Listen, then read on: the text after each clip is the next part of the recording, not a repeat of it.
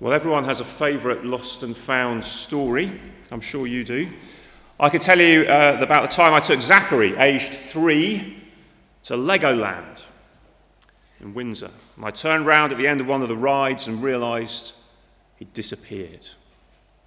Now, every parent has moments like this. It's not a great feeling. You basically have one job if you take your child to Legoland by yourself. It's a massive dad fail to return home without the son you took. I was about 30 seconds away from going to DEFCON 1 and initiating full nuclear protocol by informing a Legoland attendant that I had lost track of my 3-year-old. And then I found him around a couple of corners playing quietly next to a giant Lego horse, completely unaware that he was lost. What followed, of course, was joy, relief. And I guess you may have similar stories. It seems the longer the thing or the person is lost, the greater the rejoicing when they are found. And that's what we've been seeing here in Luke chapter 15. We've been exploring the greatest lost and found story ever told. In fact, there are 3 of them, aren't there? The lost sheep, the lost coin, and now the lost sons. But of course, they're about an even greater single story of God seeking and saving the lost. Now, Jesus has been causing a stir by befriending sinners and tax collectors, the lowest of the low, the collaborators. They're Jewish, but they're helping out the occupying Romans. And the religious Pharisees and the teachers of the law, they just don't get it. Verse 2, look, this man welcomes sinners and eats with them. What does he think he's doing? If he is who everyone seems to be saying he is, well, he should be welcoming us, the Pharisees, and eating with us, not with people like them. And Jesus has told us these 2 parables about valuable things. Sheep, very valuable. If one wanders off, he says, you go after it, even at the expense of the one or all those left behind. If you lose a coin, which the coin he's talking about is worth a day's wages, you don't just write it off to experience. You get on your hands and knees until you find it. And when you find your coin or your sheep, you get your friends and neighbours together and say, do you know what happened today? It's the best thing. I found what was lost. Now, the focus in those first 2 stories is on the seeker who seeks and finds, and then on the party that follows. But do you notice something interesting? In both of those first 2 parables, it is said there is rejoicing in heaven or in the presence of the angels over one sinner who repents. But taken by themselves, the first 2 stories about the sheep and the coins don't quite make sense as an illustration of that, because how do sheep and coins repent? The sheep just wanders off and gets lost. It's down to the shepherd to find it. The sheep isn't kind of making his way faithfully back home when he's found there. He's just lost. And the coin, what is the coin? The coin just sits motionless down the side of the sofa or wherever it is. Neither of them could be said to repent. And yet Jesus says it twice. It's not that there is rejoicing in heaven over sinners, full stop. There is rejoicing over sinners who repent. So what does that mean? That's the question that the first 2 parables leave us with. How does repentance fit as Jesus teaches the Pharisees why he's welcoming and eating with sinners? Or put it like this, if you are a sinner and you know you're a sinner and you know that you're lost, what, if anything, do you need to do in order to be found? So this third story sharpens the focus. We've gone from 100 sheep, 10 coins, now 2 sons. Now, it's not hard to see that the father in this famous third parable is God, or maybe more sharply, because Jesus is telling us this, it's Jesus welcoming home. We'll see that. And then the identity of the 2 sons becomes clear as Jesus tells the story.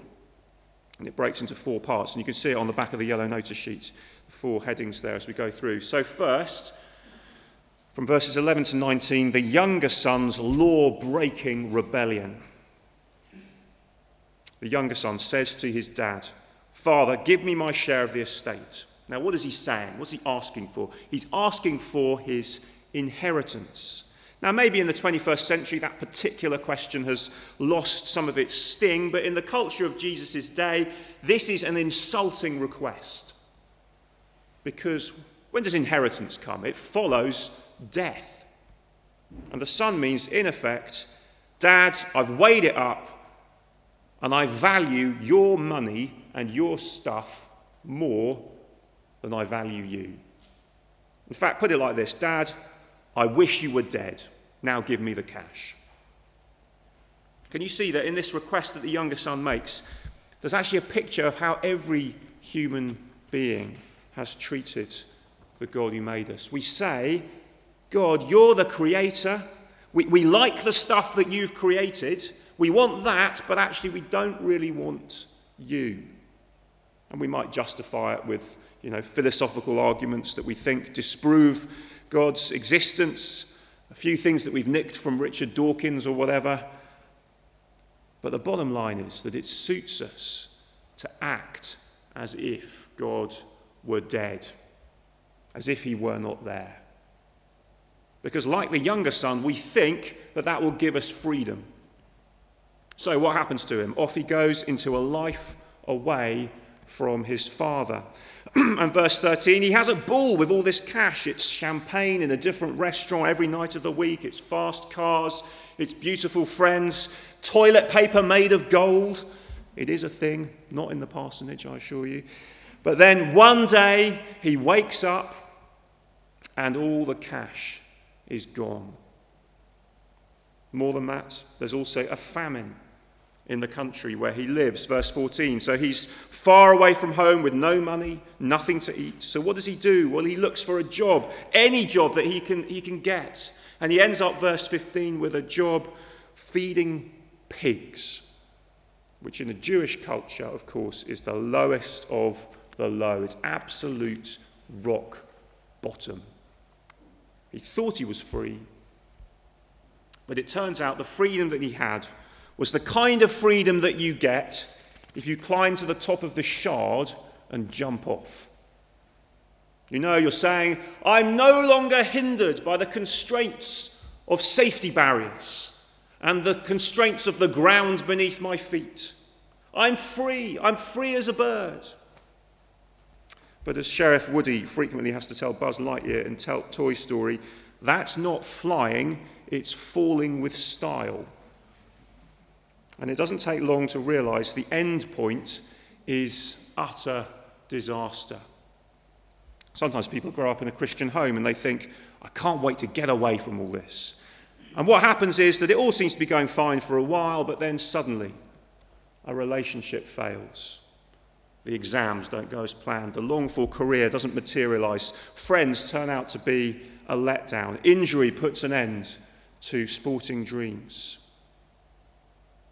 And if we know deep down that we're living like the younger son, but everything seems to be fine, it could just be that we're still in verse 13.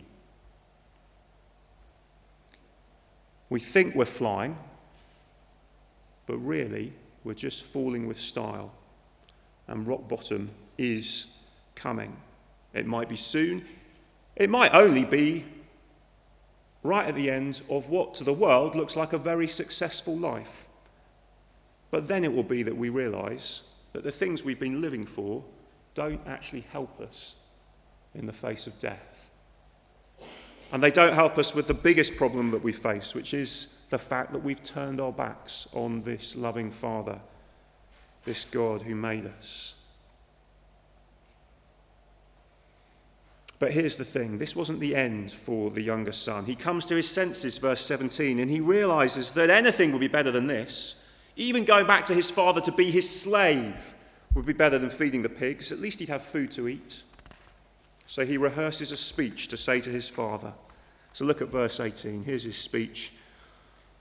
I will set out, go back to my father and say to him, Father, I have sinned against heaven and against you. I am no longer worthy to be called your son. Make me like one of your hired men.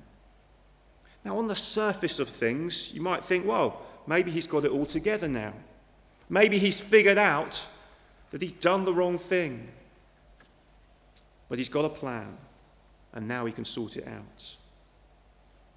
And we might think, well, here we go. This is the repentance that we've been looking for after verse 7 and verse 10. But here's the thing. That rehearsed speech in verse 18, the first part of it is a quote. And it's a quote that Jesus' hearers, the Pharisees, as they listen in on this, they'd have recognized this. Do you know who else says those words? Father, those words, I've sinned against heaven and against you. If you're following our Old Testament reading plan, we actually read this on Tuesday this week. This is Pharaoh's response to the 8th plague, the plague of locusts. He says to Moses, I've sinned against heaven and against you. But when he says those words, it's anything but genuine repentance. Now, of course, the younger son could be using the words differently and mean it, but this is meant to cause alarm bells to sound. Dig a little deeper, you see, and think about what the son is suggesting in verse 19. What he's saying is, I can pay this back. I can sort this out.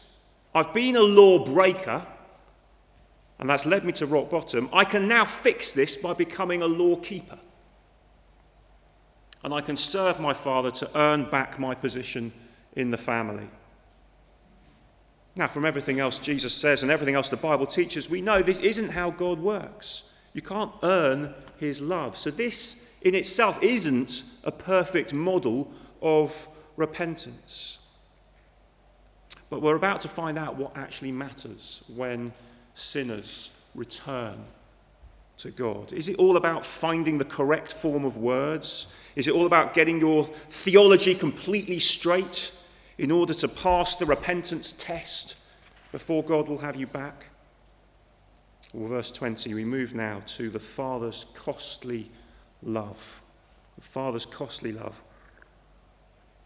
What do we expect from the Father at this point? It's pretty much the opposite of what happens. We expect a great big dose of, I told you so. I told you this was a bad idea, son. I told you not to take the money, and now look what you've done. You've wasted it. You come back with nothing. But while he was still far off, while the son is rehearsing that kind of flawed speech over and over in his head as he makes his way home, verse 20, his father saw him and was filled with compassion for him, and he runs to him. Now, I was talking to Moses about Middle Eastern cultures, and in the Middle Eastern culture, respectable men don't run.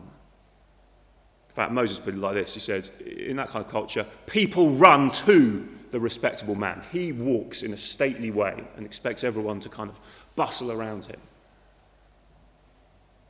Imagine the stares. Imagine the muttering from the neighbours as this respectable landowner runs to greet the rebellious son.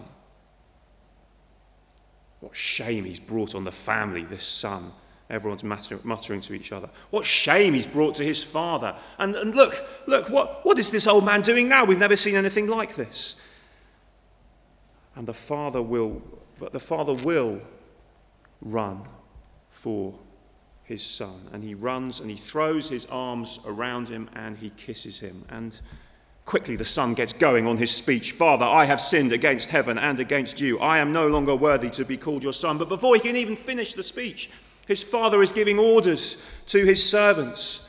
Verse 22, quick, bring the best robe and put it on him. Put a ring on his finger and sandals on his feet. Bring the fattened calf and kill it. Let's have a feast and let's celebrate. What's he doing? Well, far from accepting his son's attempt to pay him back for what he's done wrong, do you see what he's doing? He is bearing the cost of his son's rebellion himself. Both in his total loss of dignity in running through the village, but also with the new robe, with the ring, with sandals, with a massive party. Does it matter that the son seemed confused in his repentance, determined to earn his father's favour? Not for now. Presumably there would come a time when the father would lovingly clarify those things with his son, but for now there's a party to throw. Jesus is showing us this is what God is like. When the lost are found, there's a party. And that means that for any of us today who know that we are lost, who know we've been ignoring God, who know we've been taking his gifts but ignoring him, the giver, if we know that that's us, we can come back. We don't just need to wait till we've got our story straight. Just come. How will God receive us? Will he make us pay him back? Will it be a life of miserable slavery, servitude? No, he's paid the cost. Jesus died on the cross to deal with our sin and our rebellion. The price has been paid for turning our backs on him. He will welcome us and there will be a celebration. And you can do that right now. You can do that today.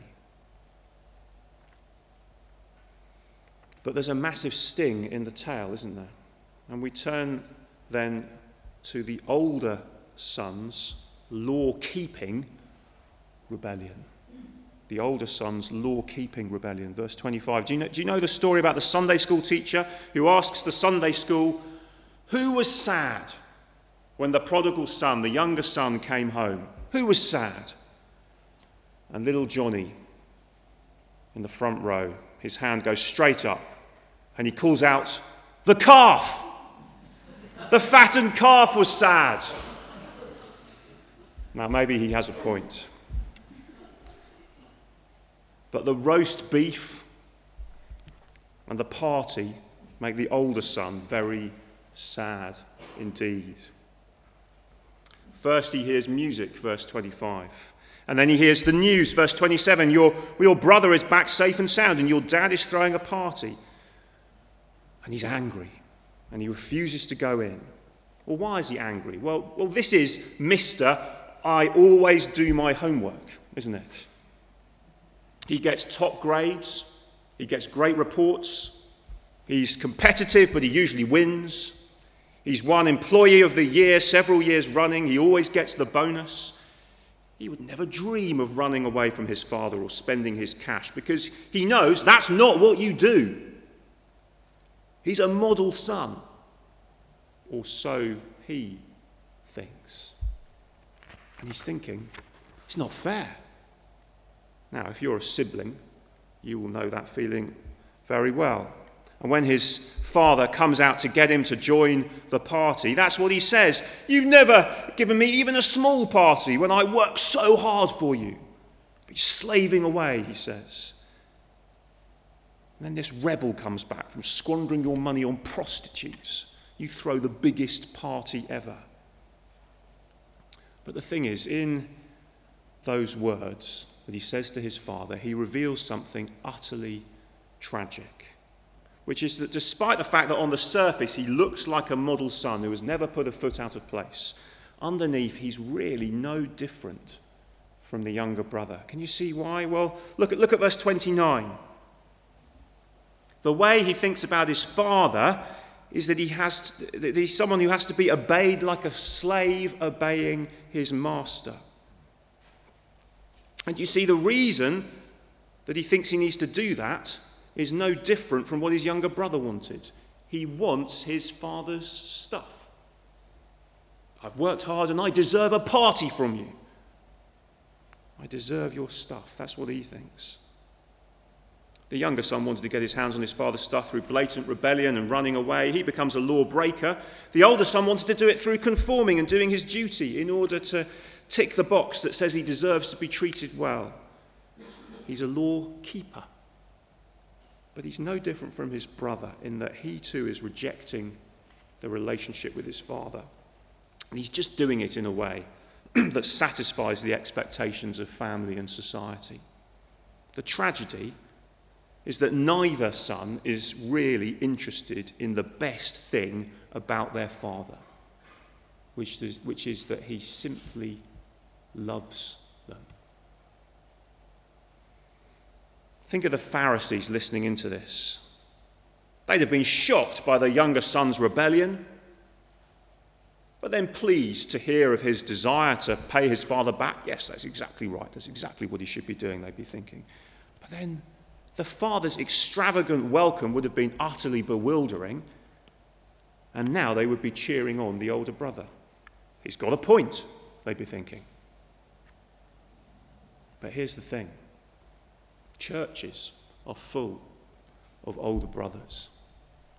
You don't have to be a biological older brother to be like the older brother in this story. You just have to be someone who thinks, I keep the rules, I live a good life, I make sure I read the Bible and pray and turn up at church, and I do my bit on the rotas, and I help with the youth and children's work, and I'm faithful in my singleness or in my marriage. I'm not a rebel. I'm not like those guys who never darken the door of a church. You know, there's a lot of people in this dark world, this dark city, who need the gospel, who need Jesus. Do you know, I met some the other day and I felt such pity for them. But also I was quite thankful that I'm not like them. And you know, being a Christian isn't exactly a barrel of laughs, but I'm doing it right. And the tragedy is that if that's how we think, do you see what the older brother's doing as he thinks this? He's cutting himself off from the party. There he is standing outside. And that will be what is true of us as well, if that is what we persist in. And as we do that, we're missing the final thing that we need to see here, which is from verses 31 to 32, the Father's generous invitation. Don't miss the geography of what happens here, where everybody is. The father, first of all, has gone out to seek his lost son, coming back from far away. But do you notice now the father has gone out again? Do you see? Do you see what he's done? He's left the party to go after the older brother, who frankly is now causing a bit of a scene and once again damaging the reputation of his father with the neighbours. It's like a family bust-up in the middle of a wedding. You just don't do that. No. Sweep it under the carpet, pretend it's not happening, keep smiling. Certainly don't leave the room to go after the ridiculous older brother who, let's face it, is just insulting his father and the family by refusing to join in. But he goes out. He went out for the younger son, and now he goes out for the older son. He leaves the party behind, like the shepherd leaving the 99 behind on the hillside, for his older, law-keeping, rebellious son. Verse 31, my son, the father says, you are always with me and everything I have is yours. But we had to celebrate and be glad because this brother of yours was dead and is alive again. He was lost and is found. In other words, you completely missed the point, my son. The best thing about this father is that he loves both his sons. So of course he celebrates when one comes home. To the Pharisees listening, Jesus is saying there is room at the table for everybody. There's room for younger brothers, for sinners, for tax collectors. There's room for older brothers who think that they don't need to repent. The fact is, older and younger brothers are both the same. They do need to repent. They need to come home. They need to come back in to realize their Father's love can't be earned or bought, and it can't be lost or spoiled. This is your brother. Do you see that, verse 32? Not just my son, but your brother. These sinners and tax collectors, they're not another species. They're human beings, just like you are. So what's he then saying to us? He's saying lawbreakers and law keepers are welcome at this party if they will just come back and come in. So what are we as a church if we're satisfied when only those who've outwardly got their lives together can feel comfortable amongst us? I don't know if that's true. I hope it isn't. But let's make sure it isn't. We need to make the most of our links with our mission partners like St Clement's Manchester and London City Mission, working in very different contexts from ours. Let's see what we can learn from them about reaching the lost and the poor and the vulnerable.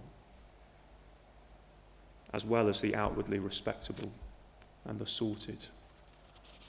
We're going to do that with London City Mission, God willing, after Easter in a series of 3 central small group meetings where they're going to train us in evangelism. Let's make the most of that opportunity that we have. Let's be the kind of church that would surprise or even scandalise people by the company we keep. We had an evening recently about same-sex attraction and the church, and you can listen on the website if you missed it. But people who are LGBT, for example, they might assume that a church like ours would have no welcome for them. But Jesus can be our example, can't he? He isn't affirming or condoning what the Bible calls sin when he eats with sinners. He calls tax collectors to leave their life of tax collecting. But in doing that, he welcomes lost people home. And you notice he's not afraid to risk his reputation with the religious establishment as he does that. As the story ends, the older son is left with a choice. Before it was the younger son who was the outsider, cut off from his family and his father's love. But now as the story ends, who is the outsider? Who's cutting himself off from the party? It's the son who thinks that only those who deserve a party can have a party. Now, we don't know how the story ends. We don't know whether he accepted his father's invitation and went in. But that throws the question then back on us. Are we going to hear God's open invitation to us and to anyone who will return to him? Trusting not in ourselves, but simply in him? Are we going to come in and enjoy the party with our loving Father? Are we going to do all we can then to ensure that others can do the same? Let's have a moment of quiet and I'll lead us in prayer.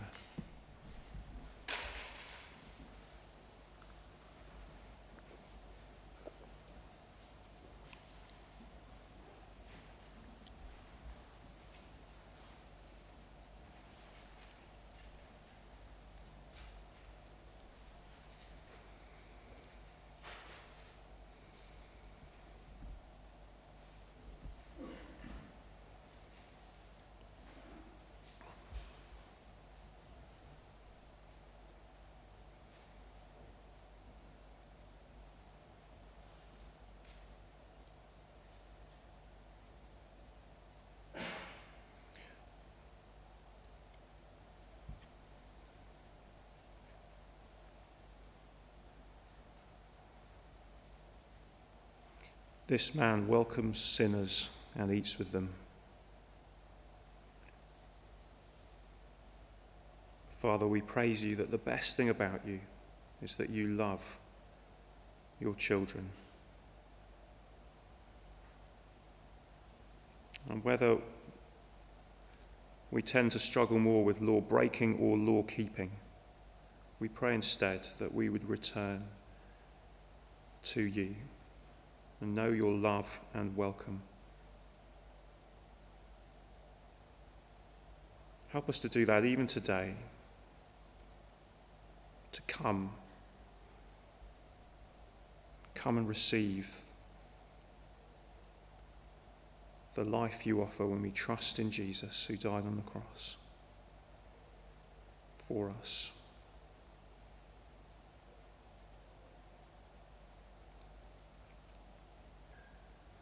And may we then extend that same welcome to the world around us, not waiting for people to get their act together before we can offer them your love, but offering the kind of love and welcome that Jesus did, as he calls sinners to come, to repent, to follow him, and to know your love. We pray in Jesus' name. Amen.